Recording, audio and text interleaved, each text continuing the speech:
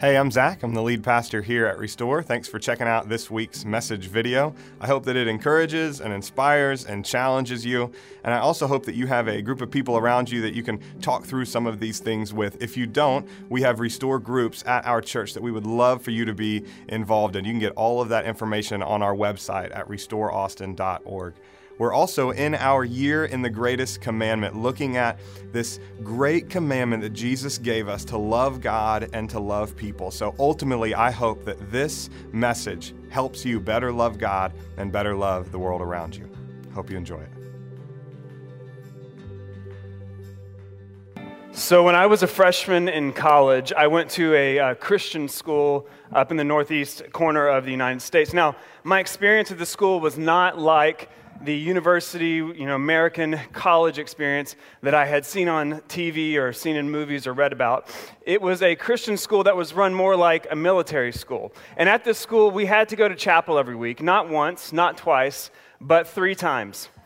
Now, if you skipped chapel, you were fined $25 for skipping chapel.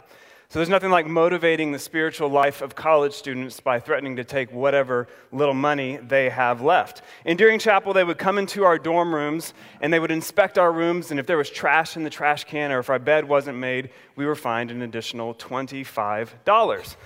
So cynicism in my heart had begun to rise because this was not the experience that I hoped for, and I had to basically go to church, go to chapel, or I would have to pay not to go.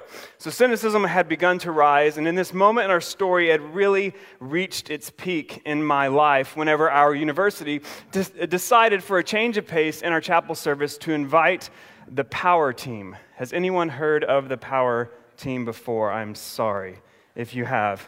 Now, the Power Team were these guys that had spent their whole life since they were like toddlers, lifting weights, eating raw eggs, and drinking protein shakes for Jesus. And they would travel the world, they'd travel the United States, and they'd perform these ridiculous feats of strength in front of their audience. And this was like a WWE wrestling event when they came to town. So they would like bend bars in their teeth, they would rip phone books in half, they would get like a frying pan and they would roll it up like a burrito, all in the name of Jesus. And they would kind of like wrap Jesus in on the back end of whatever story or whatever feat that they had just accomplished. So imagine this happening in the context where cynicism on a college campus is ripe. These guys show up, they perform this spectacle, and then they quote some Bible verses. So I remember myself sitting in this chapel service with thousands of other college students. I'm totally disengaged, and I think this is the most lame thing I had ever seen or experienced. My arms are crossed, and I'm just kind of rolling my eyes at everything that these guys were doing. And they get to what they say is the grand finale. And there's this guy that's like the MC, and he's up there, and he's trying to get everybody on their feet for the grand finale. They bring out this 6-foot-long, like 2x8 board. And there's one guy on each side of this board, and so it's spanning this gap of about 6 feet. And they tell us that Timmy, I don't think that's probably his name, but we'll call him Timmy. He sounds like a Power Team member. Timmy has never attempted this before, although I'm sure he had done it 100 times before. But Timmy is going to run across the stage, and with his speed and with his strength, in the name of Jesus, because we can do all things through Christ who gives us strength, he is going to bust through this board. My interest was piqued just a little bit, but I'm still kind of kicked back. My arms are crossed. This is the big finale. And so everyone starts to cheer Timmy on, and the MC is like hyping up the crowd. Cheer Timmy on. Let's see if he can do this in the name of Jesus. Timmy runs as fast as he can, all 300 pounds of him, and he strikes this board across his chest. The board doesn't break, and Timmy is flat on his back on the stage.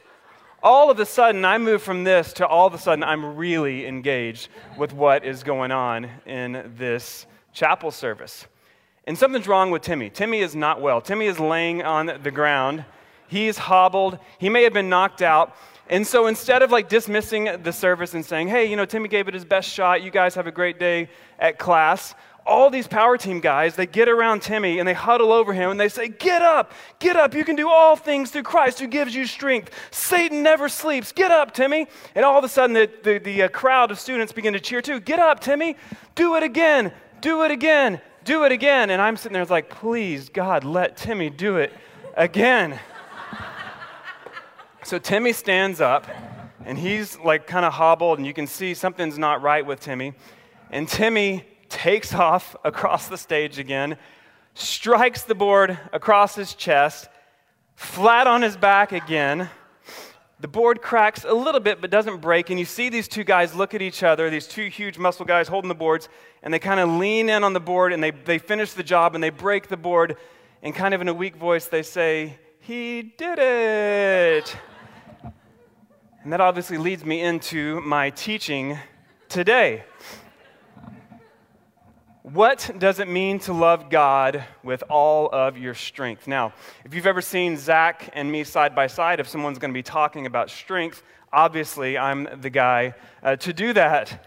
But we've been in this series called With Everything, where we've been exploring what does it mean to love God with everything, with every facet of our life. And this series is rooted in two sections of Scripture. The first is in the ancient Hebrew text in a book called Deuteronomy, where it says this. This is known in the Jewish culture as the Shema. It says, "Hear, O Israel, the Lord our God, the Lord is one. Love the Lord your God with all your heart and with all your soul and with all your strength." Now, fast forward centuries later, Jesus is on the scene. He is God with skin on. He is on earth. He's doing his work. He's doing his mission. And someone comes to him and says, "Jesus, what is the greatest commandment?" And Jesus responds this way in the gospel account of the life of Jesus of Mark, where he says, "The most important one," answered Jesus, "is this. Hear, O Israel, the Lord our God, the Lord is one. Love the Lord your God with all your heart, with all your soul, and with all your mind, and with all your strength. The second is this, love your neighbor as yourself. There is no commandment greater than these." So when Jesus answers this question, he is quoting back to the Shema, this ancient text that every Jew would have been familiar with in his culture, in his context today. So that's what we're going to be talking about. And by the way, my name is John. I am the campus pastor, or the community pastor here at Restore, and I'm super excited to dig into God's Word with you today. So when Jesus is quoting back to the Shema, this word strength that's interpreted in our Bibles, or maybe it's interpreted as the word might in yours, is the Hebrew word meod. Can you say meod? There you go. Good job. Meod. It's only translated as strength 2 times in the Hebrew Scriptures, but this word appears 287 times in the ancient Hebrew text. And only 2 times is it translated as strength. It's translated as strength in our modern English translations in Deuteronomy 6, and then one more time later in, I think, the book of 2 Kings, where they're quoting back to this text. So 287 times, only 2 is strength. It's interpreted as very, the word very, 139 times. It's greatly, 62 times, and it's translated as exceedingly, 23 times. So the vast majority of times that this is used in the Scripture and interpreted is very, greatly, or exceedingly. So when you look at this text within that context, what it helps us to understand is that here, this word meo, the one that's translated as strength or might, is actually kind of modifying, qualifying, or enhancing heart and soul, and then later what Jesus would add in with the word mind. So when we think about this idea of strength, or we think about this word strength kind of in our Christian Western culture, we often think that strength is about being able to do more. It's about taking on more responsibility. Strength is about maximizing or maxing out our calendars. Strength for some is seen as the ability to cultivate more and more relationships. Strength is about never slowing down, about living life at an incredibly frenetic pace. When we talk about someone who is a strong person, we typically think of them in these terms, that someone who is able to juggle or manage all of this, doing more, having more responsibility, having a maxed out calendar, living in relationship with many, many people, never slowing down. That's what we often think of when we think of someone who is strong, or that's what our culture tells us that a strong person is. But my proposition for you today is that this Western idea or concept of what it means to be strong is actually antithetical to the life and the teachings of Jesus. It's antithetical to what the Scripture actually teaches that a strong person is. And I want to say that in our cultural moment, maybe strength is about something else. Maybe strength is actually opposite of what our cultural norms tell us. So you guys ready to go? We're going to be in a lot of text today. We're going to cover a lot of scriptural ground.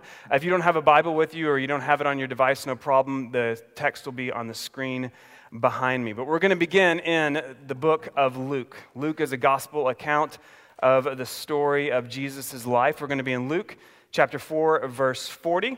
We're going to be focusing in for just a minute on verse 42, but we need to read 40 and 41 to really understand the context of what's going on here. So Luke, the force is strong with you. Luke, verse 40, chapter 4.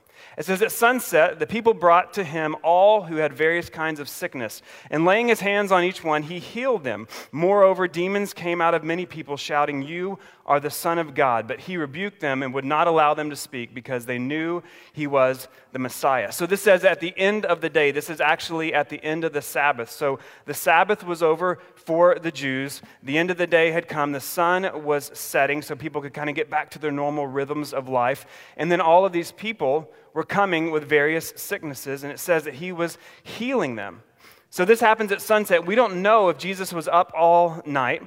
We don't know really what happened over the next few hours, but it says that one after another, after sunset, Jesus begins to heal people. At verse 42, it says this, at daybreak, Jesus went out to a solitary place. So we see this Jesus going out to a solitary place throughout the accounts of his life as a rhythm that he had incorporated in his schedule to seek silence and solitude with his Father. So he went out to a solitary place, but the people were looking for him. And when they came to where he was, they tried to keep him from leaving them. But he said, I must proclaim the good news of the kingdom of God to the other towns also. The kingdom of God was kind of the crash intersect of heaven and earth. It was life as God knows it. He says, I must tell this good news to other towns also, not just yours, because that is why I was sent. And he kept on preaching in the synagogues of Judea. So what's he doing? People are coming to him one by one, and it says he's healing them. He's like, you're healed, you're healed, you're healed. It's like an episode of Oprah, you're healed. And he's casting out demons. He's performing exorcism one after another, maybe all night long. And they're coming to him, and they're begging him to stay with us.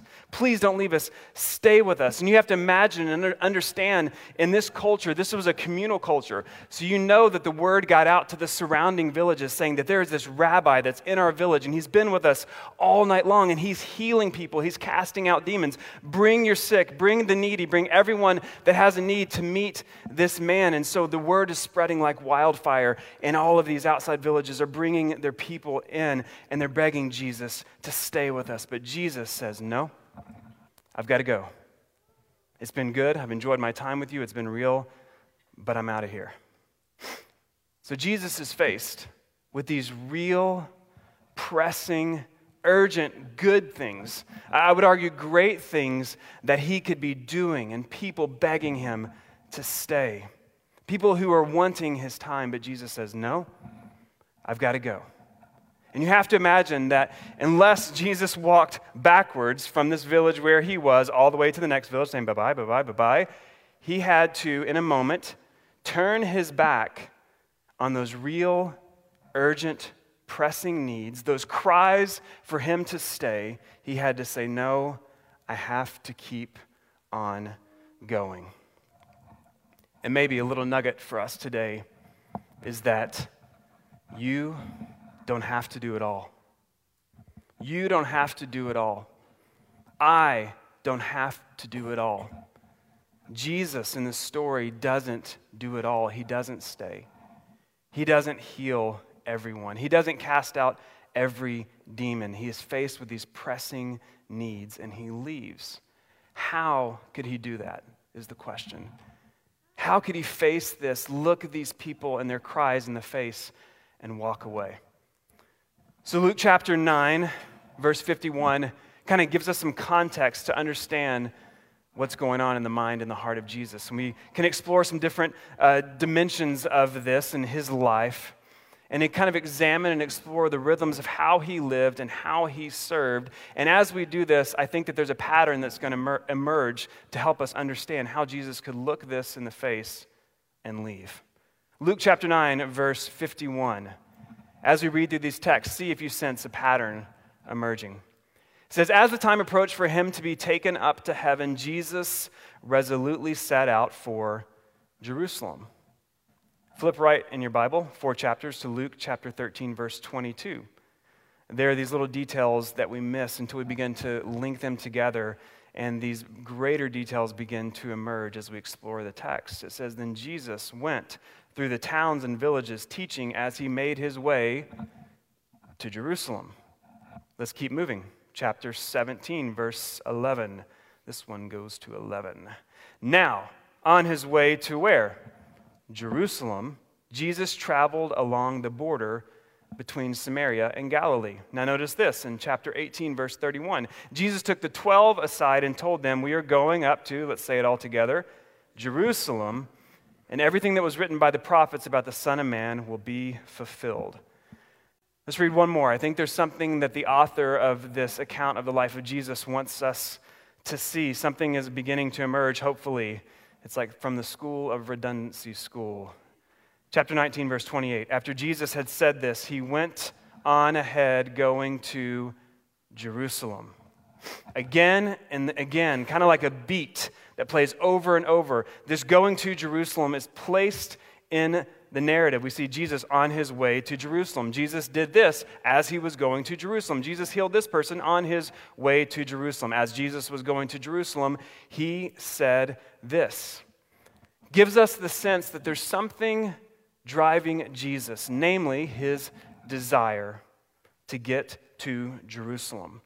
And as you read the book of Luke, you see that Jesus oriented his entire life, his entire ministry and mission around this mission to get to Jerusalem. Everything that he faced, he ran through this filter of, does this help me get to Jerusalem, or does this prevent me from getting to Jerusalem? So what he says yes to and what he says no to is dictated by this larger goal of getting to Jerusalem. Now, you'll note that this doesn't keep Jesus from being compassionate, generous, or spontaneous. You can see in Luke chapter 8 where he stops on his way to Jerusalem and he responds to a need. But after he responds, after he cares, after he heals, he is back on his mission to get to Jerusalem. And these dimensions of Jesus' life are fascinating. So we've kind of explored and looked at this mission dimension of Jesus' life. Now I want to look at the relational dimension of Jesus' life. So flip 2 books to the left. The book of Matthew is another account of the life of Jesus. We're going to be in Matthew chapter 17, verse 1. And there's this odd thing that happens in Jesus' life where he's with a couple of friends of his. And as we kind of frame it in the larger context of the story, I want to ask some questions this morning. So Matthew chapter 17, verse 1. It says, "After 6 days, Jesus took with him Peter, James, and John, the brother of James, and he led them up a high mountain by themselves. There he was transfigured before them. His face shone like the sun, and his clothes became as white as the light. Just then there appeared before them Moses and Elijah talking with Jesus. Peter said to Jesus, 'Lord, it is good for us to be here. If you wish, I will put up 3 shelters.'" This is kind of like the first instance of a Christian building program. When in doubt, build something. He says, "I'll build 3 shelters, one for you, one for Moses, and one for Elijah." So it says that Jesus took kind of 3 of his buddies up this mountain, and there's this kind of wild moment where all of a sudden Moses and Elijah are there before them, and everything's kind of bright and shiny. And then in verse 9 it says this, "As they were coming down the mountain, Jesus instructed them, 'Don't tell anyone what you have seen until the Son of Man has been raised from the dead.'" So they have this supernatural experience on this mountain, Moses and Elijah. And then the story, as it unfolds further in the text, Jesus begins to walk down the mountain with these 3 individuals, and he begins to ask them questions, and they give him answers. And they begin to ask him questions, and he responds to them. They have this kind of teacher-student, rabbi-apprentice relationship, and they have this back and forth conversation. So why is this important? In Luke chapter 10, after this moment, in Luke's account, he says this, chapter 10, verse 1. "After this, the Lord appointed 72 others and sent them 2 by 2 ahead of him." But then Matthew 11, verse 1 says, "When Jesus had finished instructing his 12 disciples," but then Acts chapter 1, verse 15, after the ascension, when Jesus has gone to heaven, it says, "In those days, Peter stood up among the believers, a group numbering about 120. 120 people are at the core, kind of the birth and the genesis of the early church." These numbers are important we see these kind of circles here in the life of Jesus. You've got this outer circle of about 120 people, and then within that, you've got 72 that Jesus appointed and sent out 2 by 2. And then inside of that, you've got this inner circle of 12. And then according to Matthew 17, you've got this inner circle of how many? 3. So notice, Jesus doesn't take 120 up the mountain. Jesus takes 3. He has these different levels of relationship. He can't take 120 or he can't take 72 people up the mountain and personally interact with them as he could the 3. So he takes the 3. And he has this transformative moment with 3 people that would ultimately go on to change the world and are the reasons that we are here today. He takes 3 up the mountain, which means that he leaves 9 other disciples behind. So maybe an application for us today, or an observation for us to make, is that Jesus seems to go deeper and deeper with fewer and fewer. Jesus seems to go deeper and deeper with fewer and fewer. It leaves us with a question of how many deep, vulnerable, transformative relationships can we truly handle? 120?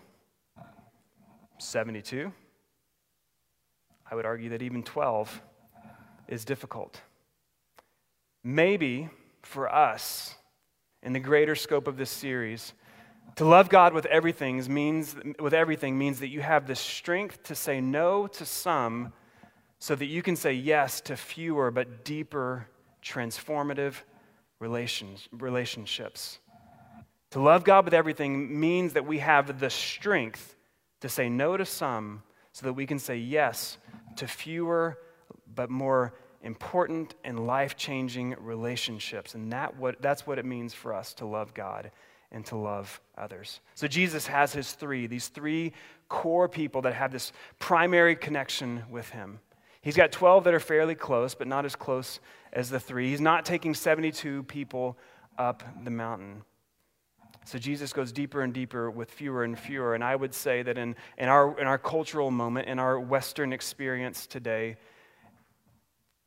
the reality is that most go shallower and shallower with more and more and more. And so what happens is we find ourselves relationally thin. And when we're faced with a moment of crisis, those people, those relationships that we've spread out and maybe become shallower and shallower with more and more and more, when those moments of crisis hit, what we discover is those 2 or 3, our Peter, James, and John, will emerge in our life. So Jesus is not only on mission to Jerusalem, but he can only handle a few tight, close relationships as he goes. And note that there's no text where he's apologizing to the 9 because of the 3, or to the 72 because of the 12, or to the 120 because of the 72. He says, no, I can only take 3 up the mountain. And Jesus lives with this kind of countercultural sense of focus and balance. Let's push this idea a little bit further. Let's go to the book of John, another account of Jesus' life, chapter 4, verse 4. It says, now he had to go through Samaria. And I'll stop right there. In that time, in that moment, Jews did not travel through Samaria. So this in and of itself was really, really unique. And Zach's done some incredible teachings around this that I won't get into. But just notice that he's in a place where he shouldn't be. It says he's going through Samaria. So he came to a town in Samaria called Sychar, near the plot of ground Jacob had given to his son Joseph. Jacob's well was there, and Jesus, tired as he was from the journey, sat down by the well. It was about noon. Jesus, the Son of God, gets tired, and he sits down, and he rests. And then the story goes on. When a Samaritan woman came to draw water, Jesus said to her, will you give me a drink? And then notice this next portion of Scripture. It's really stunning when you think about it. It's in parentheses in my Bible. Maybe it's in parentheses as yours. But listen to this. Verse 8 is stunning. It says, his disciples had gone into town to buy food. So Jesus is tired. He's been traveling with his disciples, these disciples that have made the exact same journey as him. Jesus is tired, says that he sits down, and they keep going into town to get food. You have to wonder, as the disciples went on, they're thinking, man, this Son of God guy, he's like not carrying his weight around here. I mean, he can cast out demons, but he can't get a sandwich. What's up with this dude? But it says that Jesus sat down. And is Jesus worried that the disciples are going to judge him for stopping and resting as they go into town? No. Because the key thing for us to see here is that Jesus, the Son of God, who came to serve, had no problem being served. He came to serve. That was his mission as he was on his way to Jerusalem. But in this moment, in a tired state, it says he had no problem being served. No problem appearing weak and exhausted. No problem publicly saying, whew, I am cooked from that journey. So Jesus is on this mission to Jerusalem. This mission that helps him determine what to say yes to and what to say no to. Relationally, Jesus is tight with a very few disciples, 3. And physically, Jesus gets tired, and he says it, and he rests.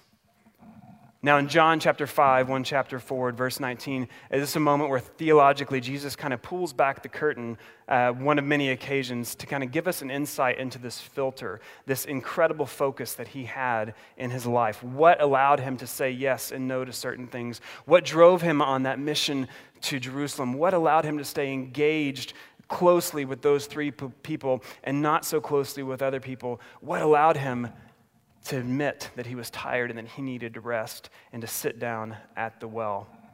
John chapter 5, verse 19 says this, Jesus gave them this answer, very truly, I tell you, the Son can do nothing by himself. He can do only what he sees his Father doing, because whatever the Father does, the Son also does. Whatever the Father does, the Son also does. Jesus is saying here that he is so connected with God. This is this idea of connection with God in the Shema that we read earlier, the Hear, O Israel, the Lord our God, the Lord is one. It's the Hebrew word ahad, that he is so connected with God. He has such ahad with the Father that what the Father does, so he does. He says, if you have seen me, you have seen the Father. And this is the thing that gave him this divine sense of mission that guided him in his life and in relationships. This is the thing that he stays true to. Whatever the Father does, the Son does likewise. Whatever the Father gives me to do, those are the things that I do. I do that and not this. I say yes to this, I say no to this, because this is my mission. Because Jesus understood this truth that I think God wants us to understand this morning, and it's this. The Father is not going to hold Jesus accountable for not doing the things that he didn't ask him to do. The Father doesn't hold us accountable for doing things or not doing things that he didn't call us to do. He says, I will only hold you accountable for that, the things that I have given you to do, the things that I do, only things that guide him toward that mission of getting to Jerusalem. But I understand that this is easier said than done in our culture, because it kind of goes against the grain of our modern wiring and against modern culture. So the question for us today is kind of, what would it be like to live with such a vibrant connection with God, that we have this unshakable mission, that we can develop a filter in our life of what we say yes to, what we say no to, what emails we answer, what emails we don't, what things we put on our calendar, what things we exclude from our calendar, the people that we're going to invest in, and those that unfortunately we may have to say no to. What would it look like to have this kind of profound clarity, this sense of clarity, to live this focused, this in tune, to have that kind of ahad that Jesus had with the Father? And I think the answer to this question might be what it means to love God with all of our heart, with all of our soul, with all of our mind, very much, or exceedingly, as the text says. So I want to explore this practically as we close out here. A 19th century Danish philosopher, Søren Kierkegaard, said this. He said, when it comes to the great saints, the people that have affected great change in the world for the name and the mission of Jesus, he said, purity of heart, the thing that defined them is their purity of heart and their ability to will the one thing. Purity of heart is to will the one thing. Modern author Ronald Rolheiser kind of teased this idea out in one of his books. He took this idea, purity of heart is to will the one thing, from Kierkegaard, and he focused in on the life of Mother Teresa. And he said the reason that Mother Teresa and her story stirs us so much is because she had the ability to will the one thing. Because of her connection with the Father, that ahad, that sense of connection that she had with the Father, she could will the one thing, and that was to serve the poor in her world. And that's why we're so stirred by our story, because of her discipline to will the one thing. In ancient Platonic thought, and you also see it in some of Paul's writings in the New Testament, he talks a lot about this God-given energy. In the ancient Greek world, they talked about this spiritual energy that we all have. He said, in a sense, it's this thing that we wake up, this God-given thing that we wake up with, this energy every single day. And purity of heart is the ability to take that energy that we have and focus it on one thing. But in our modern world, we have unlimited options where we can take and where we can place that energy. And if we don't will the one thing, whatever that mission in our life is, what happens is that energy, that spiritual energy that God has given us, gets fractured and it gets split and it begins to grow weaker and weaker and weaker as we send it to more and more directions. This is why James wrote in James chapter 1, verse 8, he is a double-minded man, unstable in all his ways. The key for us today is that those who make change, those who impact the world, have the ability to will the one thing. They are single-minded, not double-minded. They have their Jerusalem, and they understand that, and they are guided by that mission. So it's a discipline that we have to develop to harness that spiritual energy and direct it toward that one thing, that one mission in our life, that small group of people. The discipline to take it, to focus our energies on that one thing, but it's also a discipline to learn the ability to say no. It's the art of renunciation. Ronald Rolheiser, who I mentioned a minute ago, in this book where he was talking about Mother Teresa, he said this: every choice is a renunciation. Indeed, every choice is 1,000 renunciations. To choose one thing is to turn one's back on many others. Every choice is a renunciation. So if we choose to marry this person, we're choosing not to marry these people. If we choose to live in this city, it means we're not living in these other cities. If we choose to give our time and energy to this thing, it means that we're not putting our time and energy toward these other things. If we choose to use our money for this, it means we're choosing not to use our money for that. And Rolheiser goes on to say this, but becoming a saint has a real cost. Hard choice, commitment, single-mindedness, willing the one thing, renouncing whatever stands in the way. So what we see with Jesus in his story is that he was faced with these people who were in need, these great opportunities that he had to say no to because he was going to Jerusalem. Jesus could only take 3 up the mountain, and Jesus grew tired, and he sat down at the well. So for us to be like Jesus is to have the strength to say no to many good things. The ability to say, that looks good, it sounds good, but I have to say no to that so that you can say yes to 1 or 2 really great, life-changing things or people. And the simple question for us today is this: does the risen Christ give you the strength and permission today to not do it all? Is that what the scripture teaches? Does the story of Jesus, does his life illustrate the ability or the truth that we don't have to do it all? I think the answer is yes. This kind of takes me back to a story. Many years ago, a couple decades ago, my family went on a skiing trip to Colorado, and as we were driving back from Colorado, we got trapped in this snowstorm in Albuquerque, New Mexico, and so we had to kind of camp out for the night. And it was right at the time that Castaway came out. And so everyone was in this kind of blizzard area, and this night everybody decided to go see Castaway. So we're standing in this line waiting to go into the movie. This is before you could reserve seats. You had to buy a physical ticket and get in line, and it was kind of first come, first serve. And we've been waiting for 20 hours, I think, for this movie. And I never exaggerate, so it was definitely 20 hours. And I was there with my sister and my brother-in-law and my mom and dad and other sister, and we were just waiting in there forever, it seemed like. And then right as the doors are about to open so we could go find our seat, these guys kind of materialize out of thin air and they cut right in front of us in line. Now, my brother-in-law, he is like the real-life Chandler Bing. But he's like the real-life Chandler Bing if Chandler Bing had the body of an NFL linebacker, okay? So he's got that dry, sarcastic sense of humor, but he's like 6'2", 240 pounds, big, intimidating guy. And so they cut right in front of my brother-in-law, and they're much smaller than my brother-in-law. And I'll never forget this moment because he's standing there. We've been waiting forever. These guys materialize. They cut in front of him, and he leans over them and kind of in his Chandler Bing way, taps him on the shoulder and says, "Hey, what are you doing? Hey, what are you doing? What are you doing? What are you doing? What are you doing?" These guys are terrified. They're not turning around. He's just like, "What are you doing?" It was super funny. We don't even know why, but it was just really funny. "What are you doing? What are you doing?" And I wonder, as we race from one thing to the next, as we're at a stoplight and we get 30 seconds to check our voicemail or to respond to an email or to add something to our calendar, I wonder if Jesus isn't sitting there next to us, tapping us, saying, "Hey, what are you doing?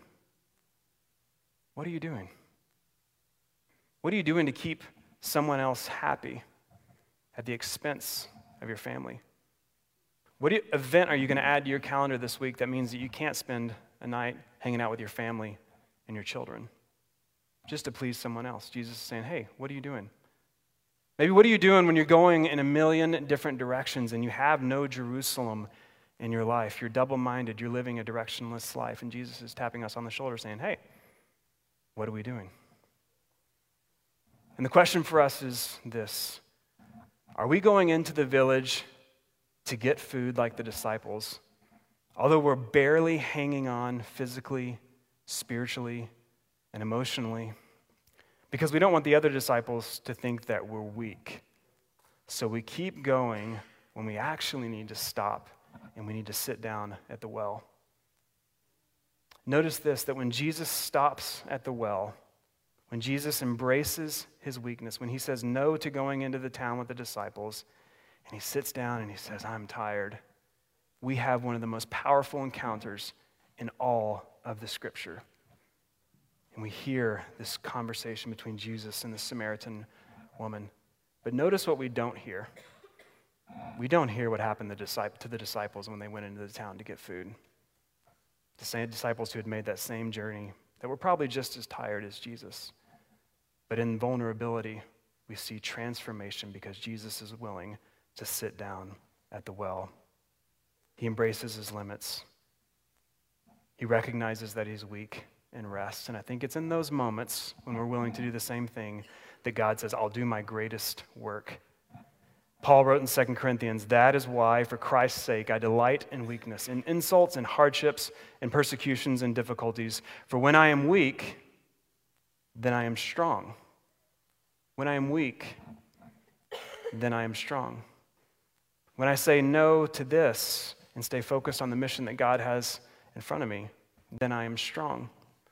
When I embrace the 3 and have to say no to the 9, then I am strong. When I recognize that I'm tired and I embrace my limits and I sit down, then I am strong. The question is this, is Jesus worth it? Is Jesus worth it? So maybe loving God with everything, with our heart, with our soul, with our mind, with our strength, very much, exceedingly, means having the strength to say no to distractions, some which are good, some which are bad, and that will distract us from our mission. It means having the strength to invest in fewer but deeper relationships. It means having the strength to embrace our limits, to slow down, to sit, and to rest. And I think what we'll find, if we can live like Jesus, it's often in those moments that God does his most beautiful work and that God writes the most powerful chapter in your story. Let's pray.